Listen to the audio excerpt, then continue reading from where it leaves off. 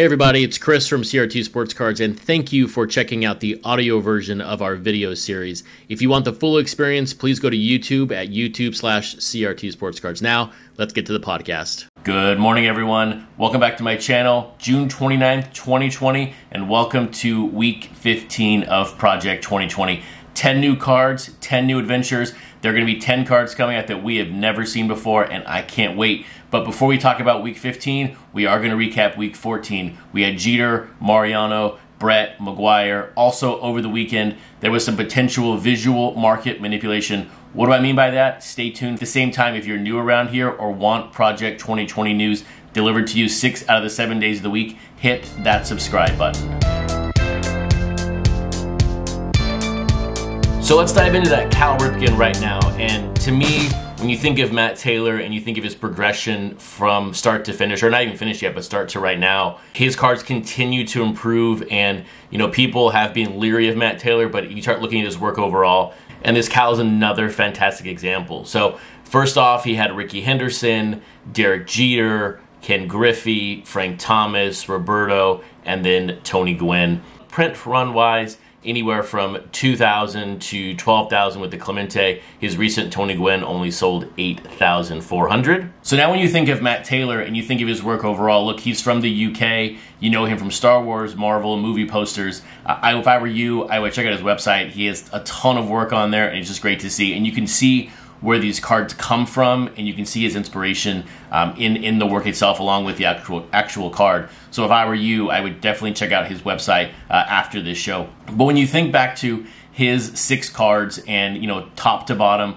what are sort of my favorites? I'm really curious in the comments, you know, what are your favorite Matt Taylor cards? But I like the Griffey just because it has Mariners on it. But from a visual perspective, I think the Ricky and the Roberto, to me, are his 2 best cards right now. I do really like his Gwynn, but there's something about the Roberto and the Ricky that I really like. His Frank Thomas, I just got in hand the other day. That's probably to me, his lowest card at the moment. But look, that Frank Thomas card is just tough to work with, and I'll be really curious at the end of this, you know, who has the best Frank Thomas, because I think that's just a really challenging card to work with overall. And then when you look at Cal Ripken overall, this is his 7th card. You know, his 82 tops is the inspiration here. You've got Fucci, Rochester, Beck, Sif.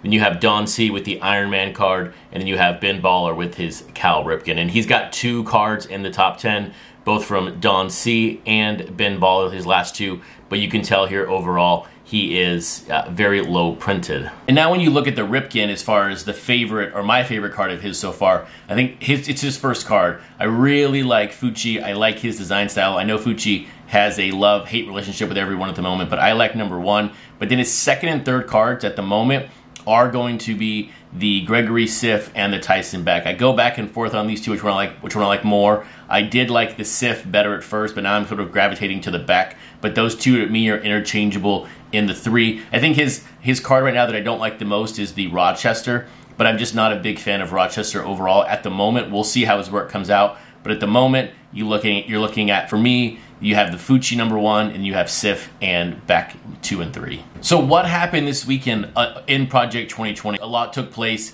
And first off, look, we had the print runs for Derek Jeter and Mariano. Apparently, I say Mariano's last name wrong, so we're just going to go with Mariano until I figure it out. But from a print run perspective, Derek Jeter, 64,000. As I said a couple of shows ago, and when the card first came out, it's going to be comically high, and that's exactly what it did. But we knew that card was going to be high. We knew with the autograph, with the necklace, that was going to be a very high print run. And I will say, on Saturday night, there were a ton of people in the hobby on Twitter in this epic thread with Blake Jameson, Ben Baller. It was fantastic. So hopefully you got a chance to read some of the tweets and see some of the stuff that Ben Baller was putting out there from his sketches of Mariano. It was quite hilarious. But look, the Mariano overall, 9,500, that fell in our print run range of 9 to 10,000, right in the middle, so that was good to see. The challenge here with the Jeter, when you look back to the Ken Griffey number 88, when Griffey printed 99,000 on card number 88, the average print run of the first 10 cards was 21,000. So that was really only a 4.5x over the norm of that card. So look, it was a lot, but we were building up to that moment, and that's when it just sort of all exploded. The challenge with this Jeter, from a value perspective and the kind of surplus, who wants this card out there? The average card right now, the 10 cards before the Jeter, is only 7,000. So this card printed 9x the norm. So 65,000 Jeters is basically 200,000 Ken Griffey's or 200,000 Derek Jeters right now, because of the way the market has been, or the way the print runs have been going before this card. So look, this card is going to be plentiful on the secondary market. If you did not pick up your card, I would give it a few weeks. I would wait to pick it up on the inexpensive, because there's people out there who bought this just for a chance to win, obviously, the necklace or the autograph, and they might be dumping it. But when you look at the current print runs to the time period of number 88, this card is double the Griffey, and I think we're going to have a ton of cards available for $12, $15 here in the near future. Maybe even $10. We'll find out. But now when you look at the George Brett and the Mark McGwire, and look, let's just be honest, the Topps website has been an absolute joke over the weekend. I was really concerned that they were going to somehow not put out the print runs yesterday for these two cards and add on Magical Time this morning, which would throw everything off. On the print run perspective, Mark McGwire came in right at our range, right over 5,000. I said 4.5 to 5.5. So very nice to see the Mariano and the McGwire come in right at that middle point of my projected range. And then on the George Brett, look, I said on Saturday's show and on Twitter, my number felt high, 9 to 10,000. And I'm not saying if the website was working that we would have gotten to that range, but the pre-orders were rather high, which surprised me. They were telling me 9 to 10,000, but it came in at just over or just under 8,000, 7.7K to be exact. We saw a little bit higher of an eBay penetration. That jumped to nearly 2%. I think it's like 1.9. It's on the website right now. But good to see that one come down to where it was expected to be. I was a little concerned if Ermsey put up 9,500 or 9,600.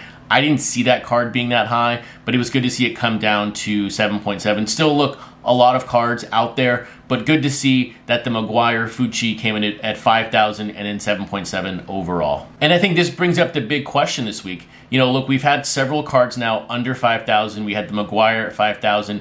Are we going to see a 3K print run this week? I don't know if we are. Who knows what the cards are going to be this week as far as the next 8 cards, but could we potentially see a 3.9, a 4.1? I really would like to see a 4,000 print run card, like 4,050 or 4,100. I would like to see it get down there a little bit more, but we will find out. But now when you think of a card that could potentially touch that low 4K, maybe 3K, it could be this Gwynn, and it's for a reason which I don't like. But there are a lot of people out there who, when these cards get so far from their original form, that they get on their high horse and don't like the card. I think this is a fantastic interpretation when you think of Gregory Siff. Look, Gregory Siff, from a professional career, has done basically everything. He's even been a voice actor in 2 Grand Theft Auto games, so he's done it all. He's based out of LA. I'd recommend checking out his Instagram, you know, all of his work. It's very, very interesting. I find him very intriguing as an artist in the set. But look, here is that Gwynn, and it is very, very different. But then when you look at Gregory Siff altogether and his progression with the set, his first card was George Brett. Then he had Nolan Ryan. Then he had, of course, that Cal Ripken we talked about earlier, Don Mattingly, Derek Jeter, which kind of were similar cards. And then recently he had the Bob Gibson. And then when you look at his print runs overall, look, he had a high of 48,000 with the Derek Jeter and then a low of 1,200 with that George Brett. Now, when it comes to Gregory Siff and his favorite card overall so far, in my opinion, I think it is actually this Tony Gwynn. The Cal Ripken is going to be one of my, I think, top 2 in a sense. The other ones I like, but I've not been a dramatic fan about them. But I really like this Tony Gwynn right now. So now when you look at Tony Gwynn, look, his 1983 Topps card is the inspiration here. His first card was Old Man Allen. Second one was Grotesque, which is one of my favorites. Then he had Natural, Joshua Vides, which these cards look very similar. Then we had the Fantastic Take by F-Dot, and then the other one we just talked about a second ago, which is the Matt Taylor Tony Gwynn. And then when you look at Tony Gwynn overall, look, I just said a second ago that Gregory Siff, this is my favorite card of his, but look, the Tony Gwynn Grotesque is always going to be my number 1, but I'm biased in this decision. But when you look at Natural, then you look at this Gregory Siff right here, I think both of these are in the top 2, top 3 when it comes to only the 6 or 7 cards that are out at the moment. But where there is no speculation at the moment is with the first and second player pricing. Now, there is some concern, there is some manipulation happening, but I think it's strictly visual, and I'll walk through that here in a second. But when you look at the first and second player pricings, there is some incredible positive movement, and as I said a couple of shows ago and continue to say it, this is very slow organic growth. This is good to see. This is not this pump and dump again. This is these cards gradually going up every single day. So I'm very, very happy to see that happen. So when you look at the first player graph here, 17 of the 20 cards were up in value from 623 to 627. The good thing here also is that every card sold at least 1 copy. Most cards sold at least 2 copies. Only 3 cards were down, so that was Sandy Koufax, Mariano, and of course Derek Jeter. But Derek Jeter has so many cards, it's hard for that one to come up in a organic way. There's just so much inventory out there. But look, a ton of green, and even when you look at 623 to 627 to 616 to 622, there is a lot of green. So here's an odd one for you in the second player pricing. Apparently nobody wants Blake Jamison's Don Mattingly. This card is not sold in 5 days. So I find that very odd, but it is, you know, I've not checked what's available inventory-wise out there, but it's surprising to see that card not sell for 5 single days. Here again, very, very strong performance, a lot of green, very few cards down, and only the Gibson and, like I said a second ago, the Mattingly have not sold a copy yesterday, but overall, a ton of green on this screen. But here's where I have concern, and this is from the market manipulation from the visual side of things. Look, not a lot of people have access to Terapeak, so their only resource for looking at sold prices is the eBay sold page, which I'm glad it's there. Does it need to be there? Probably, because these are auctions and these are, you know, this is not like Amazon or Walmart, but it's there. But that page has the potential to set people off in the wrong way. And something is happening. And Bronson, thank you, by the way, for your message on Saturday about the Mark McGwire F-Dot. Something is going on eBay, and I don't know if it's a certain crowd of people or certain people from another website, but somebody is trying to show that certain cards are surging in a certain way. So we had it happen with the McGwire F-Dot, and then yesterday it happened with the Ricky Henderson Joshua Videz.